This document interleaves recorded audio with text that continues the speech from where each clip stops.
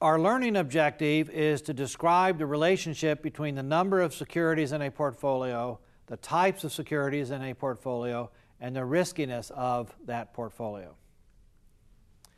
When we think about the number of securities in a portfolio as it affects risk, we are treating the total size of the portfolio as fixed.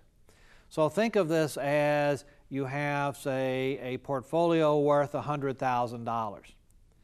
And now the real question is, should that portfolio be allocated among 2, 5, 10, 20, 50 different securities?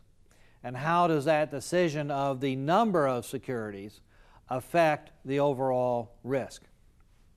Well, a classic study was done on this published back in 1970. And what they did in the study is on the vertical axis, they plotted the standard deviation of portfolios. And on the horizontal axis, they plotted the number of securities that were in a portfolio. And so they randomly selected securities for portfolios of various sizes.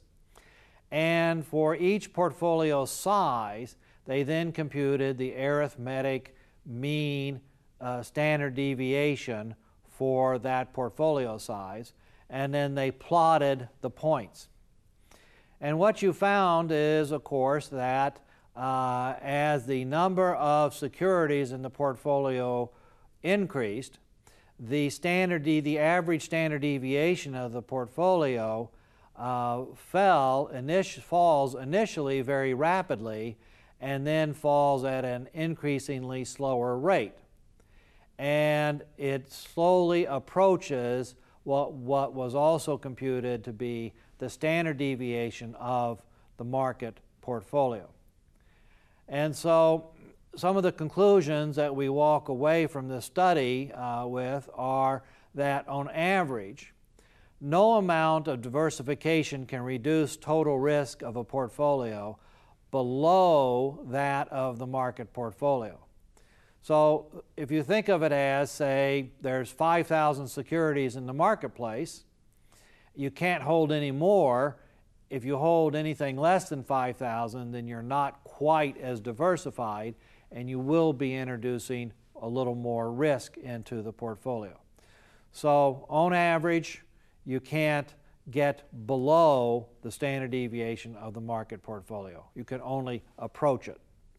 Second, and it doesn't show up as clearly on the graph, but the lower the commission one pays per trade, the larger the number of securities that would be optimal.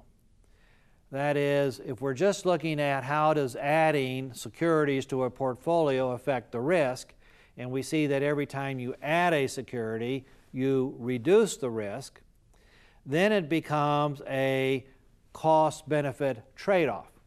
If there were no cost to adding securities, then the optimal number of securities would be the largest that one could possibly attain. But as soon as you have to start paying commissions for each trade, then it becomes a situation that adding more securities or dividing your portfolio up into more holdings has a cost to it, and at some point the cost will outweigh the benefit. Now, sometimes people try to measure diversification by the number of securities in the portfolio. So they may count, and if they say see that there's 20 securities in a portfolio, they may say, well, that's a pretty well diversified portfolio. However, keep in mind that the number of securities is a good measure of diversification only if the portfolio value is approximately evenly distributed across all of the securities in the portfolio.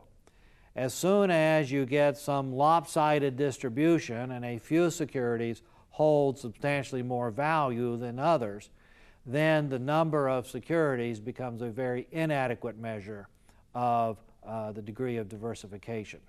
With regard to the assets in the portfolio, it's clear that you need fewer assets to be reasonably diversified if your assets consist of only mutual funds. Because remember, each mutual fund itself is already an incredibly diversified portfolio. With regard to funds, more funds would be appropriate rather than fewer funds if you're dealing with no load funds. If you're dealing with load funds, then that would suggest a fewer number of securities in the portfolio. Research has also shown that you get a lot more risk reduction in a portfolio when you add international securities to the portfolio. So if we go back to that original graph that we were thinking about that had standard deviation on the vertical axis and the number of stocks in the portfolio on the horizontal axis, then the average standard deviation for different sized portfolios falls much more quickly and much further if it has international securities than if it's just limited to U.S. stocks. Let's consider some true-false questions. A truly diversified portfolio will have about the same amount of total risk as the market portfolio. Well, that one's actually true. That's the objective, to create a portfolio that has approximately the same risk as the market portfolio. The number of securities in a portfolio is always a good measure of the extent of diversification in a portfolio. Well, that would be true only under the rather restrictive condition that the value of the portfolio is evenly distributed across all of the holdings, a situation that would be rarely observed in a client's account. Even randomly adding securities to a portfolio will normally be expected to reduce its risk. That is a true statement.